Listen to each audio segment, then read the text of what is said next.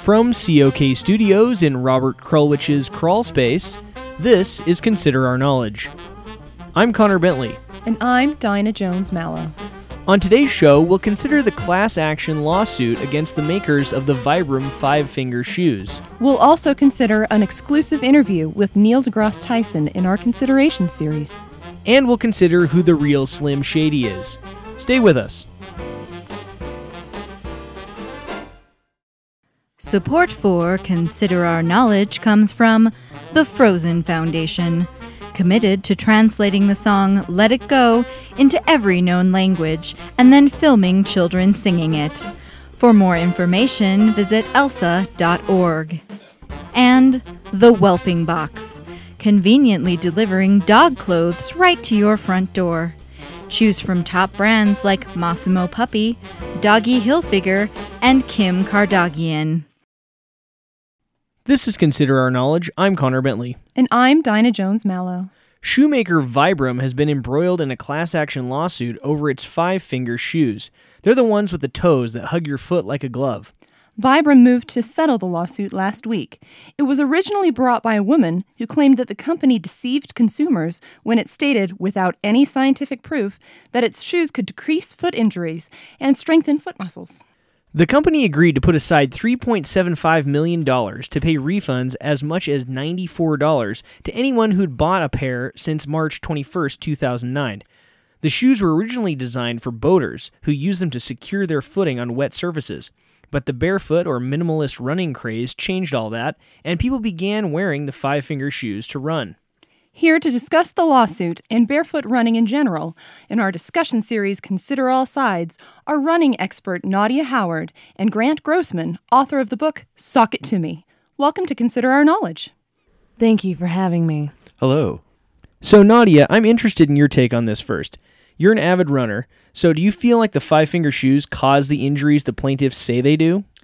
I've been running almost all my adult life, and I have worn just about every shoe imaginable. Have you done barefoot running? Yes, Dinah, I have. The types of injuries that the people who brought the lawsuit say they got from the Vibram shoes can happen to any runner. Frankly, I have gotten injuries in regular running shoes, the Vibram shoes, and in bare feet. Now, are you saying that the lawsuit was unfounded then? No, but I am saying that running can take a toll on your feet and legs, no matter what you choose to run in. The lawsuit was really more about the claims Vibram made about those shoes that had not been proven. I see. Now, Grant, in your book, Sock It To Me, you make a case against the Vibram 5-finger shoes.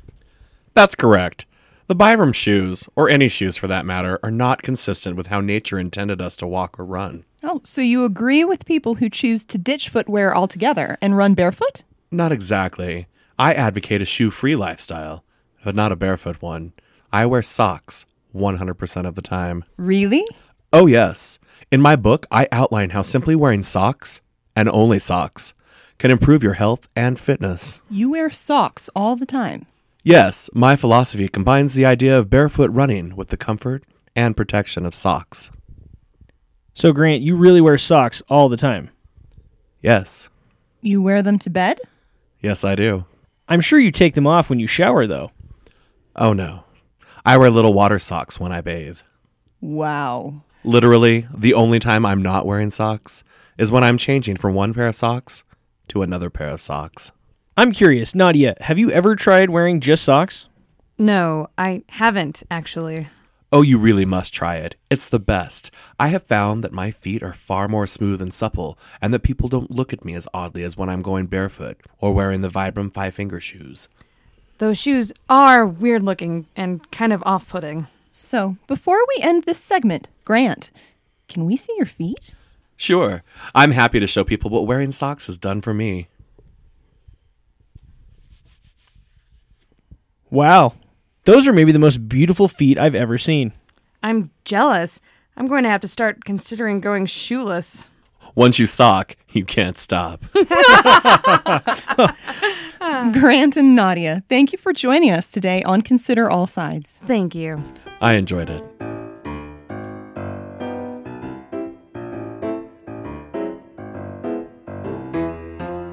Now we turn to our interview series, Considerations.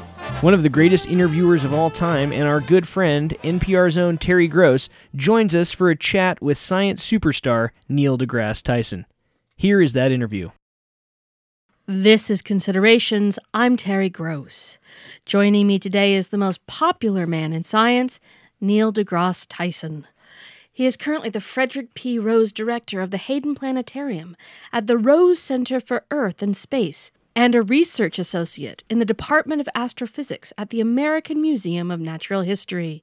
From 2006 to 2011, he hosted the educational science television show Nova Science Now on PBS, and he has been a frequent guest on The Daily Show, The Colbert Report, and Real Time with Bill Maher. Since 2009, he has hosted the weekly radio show Star Talk. In 2014, he began hosting Cosmos, a Space-Time Odyssey, an update to Carl Sagan's landmark series. Neil deGrasse Tyson, welcome. It's nice to be here. Let's discuss your childhood a little bit. So you were born as the second of 3 children in the borough of Manhattan in New York City and raised in the Bronx. Your mother, Sunchita, was a gerontologist of Puerto Rican descent, and your father, Cyril deGrasse Tyson, was a human resource commissioner for New York City Mayor John Lindsay, and the first director of Harlem Youth Opportunities Unlimited. Yes.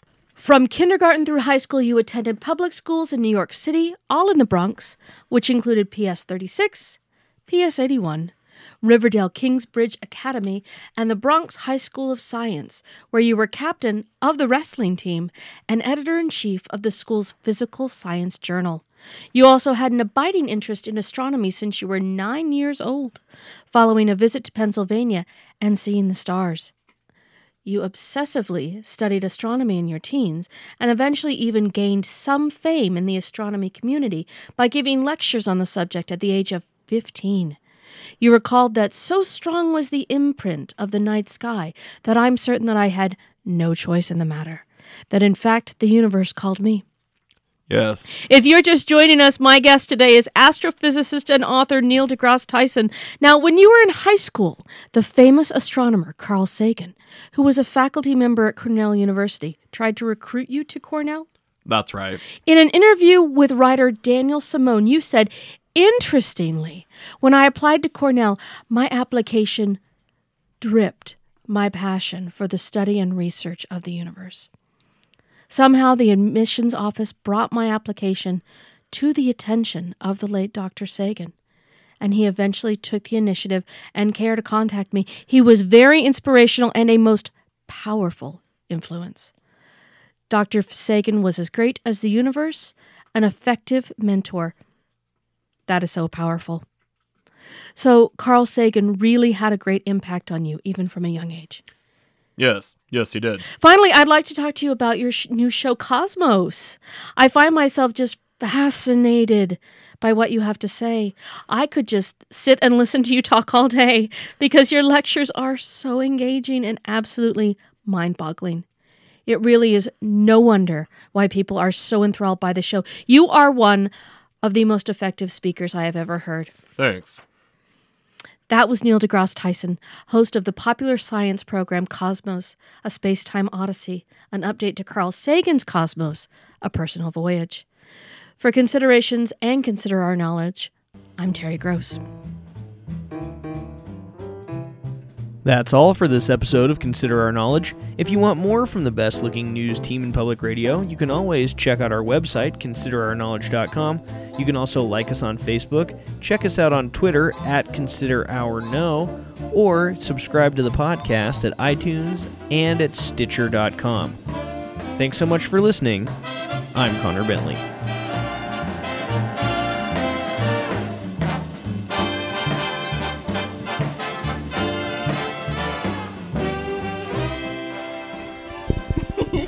Trying to get a sock. I was trying to get a sock taking off sound effect. Maybe I'll have to record that while you. Sounds just like masturbated into a sock. All right.